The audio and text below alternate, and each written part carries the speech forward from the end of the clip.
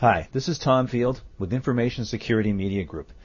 The topic today is GLBA compliance, and we're talking with Nathan Johns with the Risk Consulting Services of Crowe Chiswick & Company, LLC.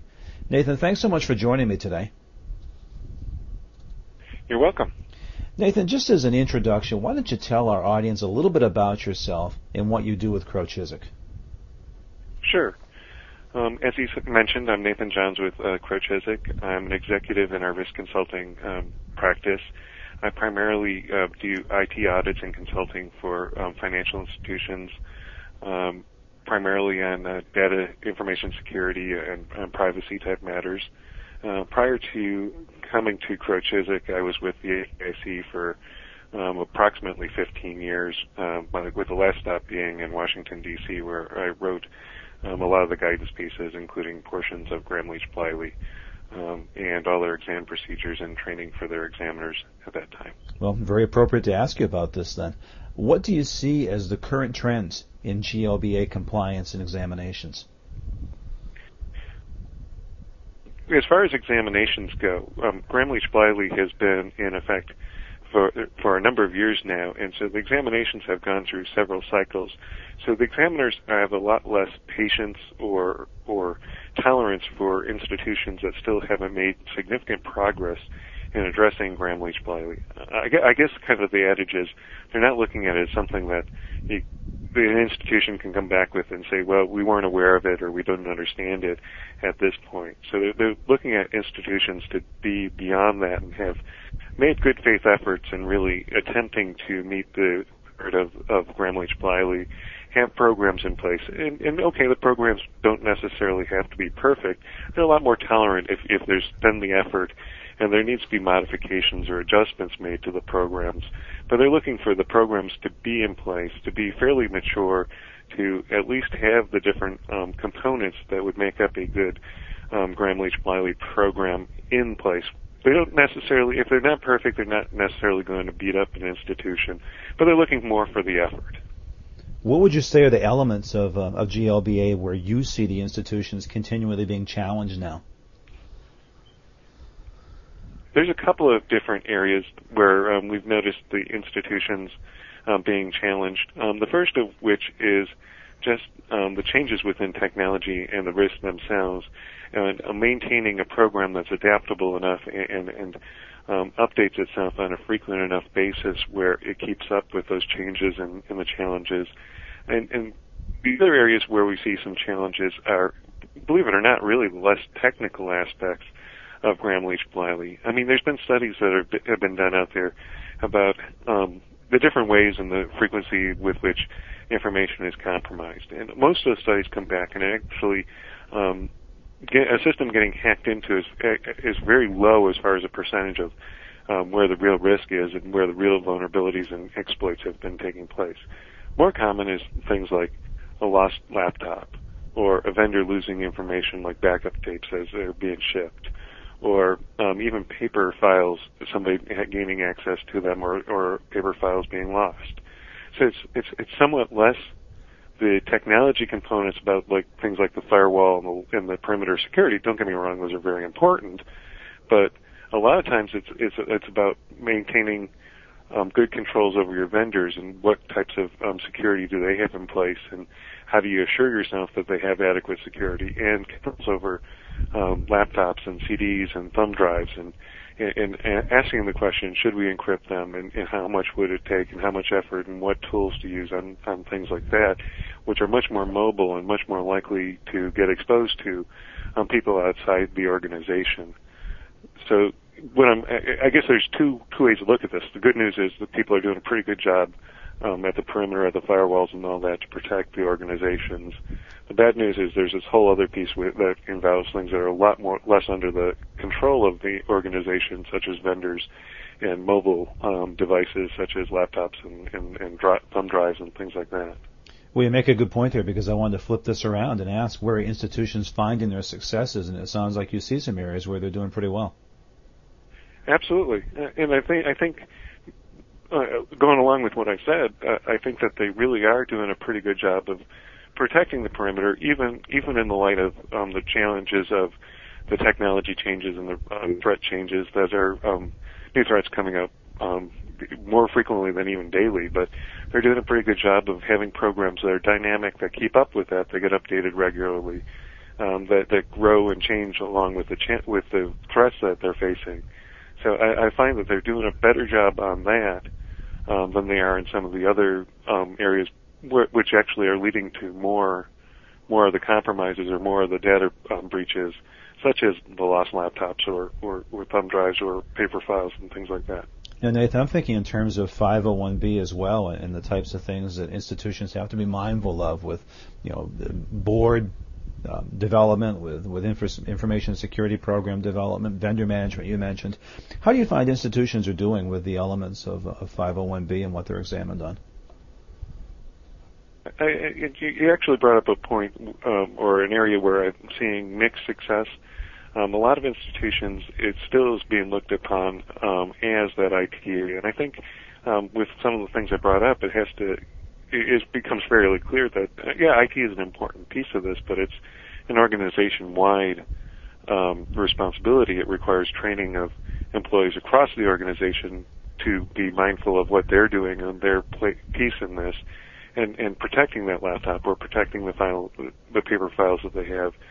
So there is this whole training aspect. Even the information technology piece of it requires training of the individuals to make sure that they're locking their computers while they're away from them and items like that, to be aware of social engineering, giving what information they give out, the attempts that people make to gain information such as passwords so they can get to sensitive information and things like that. So training becomes a very important piece of it. In addition, the other thing that you brought out as well, with the board involvement, it's not just an IT issue, it's organizational wide. So it's very important that this be driven from the top down and given that level of importance, that they're aware of it, that they take it seriously, and that they expect the organization, not just the IT department, to handle this issue. Now, you're out among institutions now, and certainly you see the economic conditions that they're in. They're already working on their identity theft red flags rule compliance, which in a lot of cases is an unbudgeted item. They don't have additional resources out there. How do you see institutions coping with their compliance issues where really they might have fewer financial resources than they've had previously? Right. I think that's an important point to bring out, that really Gramm Leach Bliley emphasizes a risk-based approach. And it starts with a risk assessment. And a lot of times when we come in and help an organization through this process and think through this process, what they're identifying in the risk assessment is that they're spending a lot of time and effort on certain controls. And they may not necessarily be the controls that they're relying on the most. So they may spend a lot of time on, and I'll just use an example to make this a little more concrete. They may spend a lot of time and effort on an intrusion detection system, which is important. And it is a control, and it is a valuable control and can give them good information. And they may test it fairly regularly. But they may, in the risk assessment, they may find that there's other controls that they're relying upon more that they're not necessarily testing as much. So some of the risk-based approach of Gramm Leach Bliley, and if they do a good job in the risk assessment, can show areas where they can cut back on testing, or maybe even the expense on implementing a control or a new technology by looking at all the other controls, all the other layers that are already in there, and seeing what they can leverage based upon the risk of that particular area. So in addition to highlighting areas that they may need to address further, it also can be, the risk assessment process can be an area where they can say, we're testing this far more than we have to for the amount that we're relying upon this control. And so that's one way in which they can kind of cut back in certain areas in the testing and potentially even in the investment in technology controls, given the economic times. But without the risk assessment, it's very difficult for them to justify that to senior management or to regulatory authorities. So really the risk assessment almost becomes a resource assessment as well. Absolutely. I want to take you back to vendor management, Nathan. This has clearly been part of the guidance for years now, and yet we see the OCC, the FDIC, the NCUA coming out with additional bulletins on this, and it just raises the question, why can't banking institutions do vendor management to the satisfaction of their regulators? I think there's a couple of different factors that are in play with vendor management. The first of which is initially when a lot of the institutions that we worked with started trying to get their arms around vendor management, they went out, and this almost has to be the starting point, and identified all the vendors that they had. But they did a poor job on risk ranking the vendors. They essentially almost took the step of treating them all equally. Well, not all an institution's vendors are equal.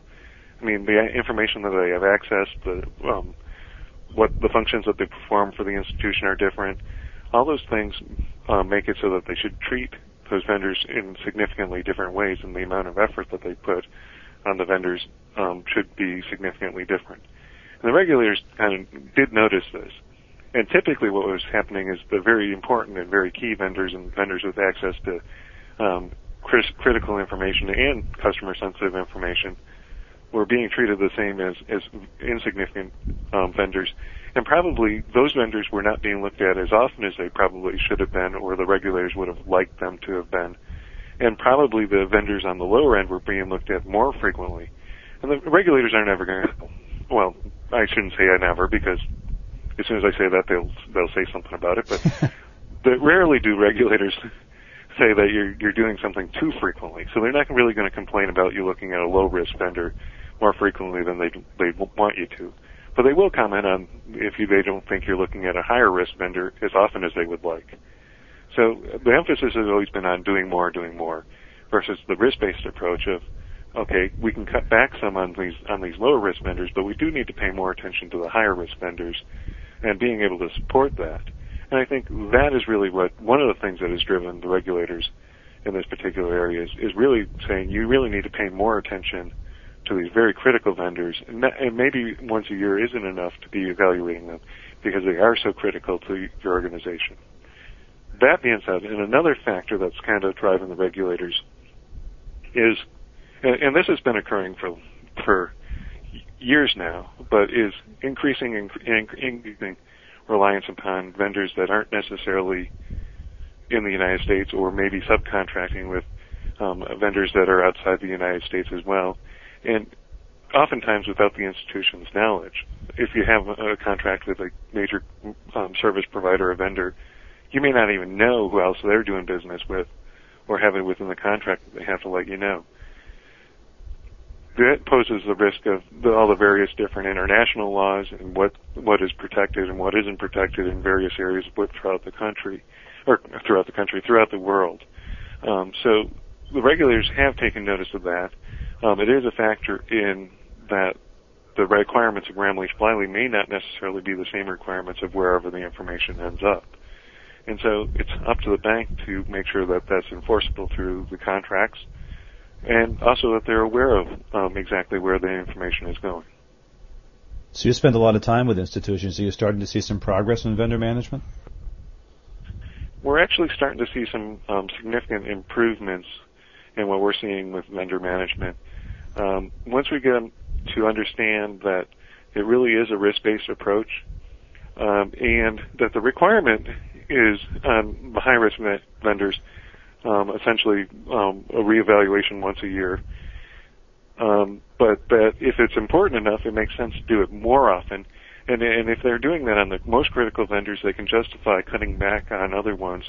But they really need to be able to show that they're not just using the annual review as kind of their benchmark, but they're really putting thought into the process.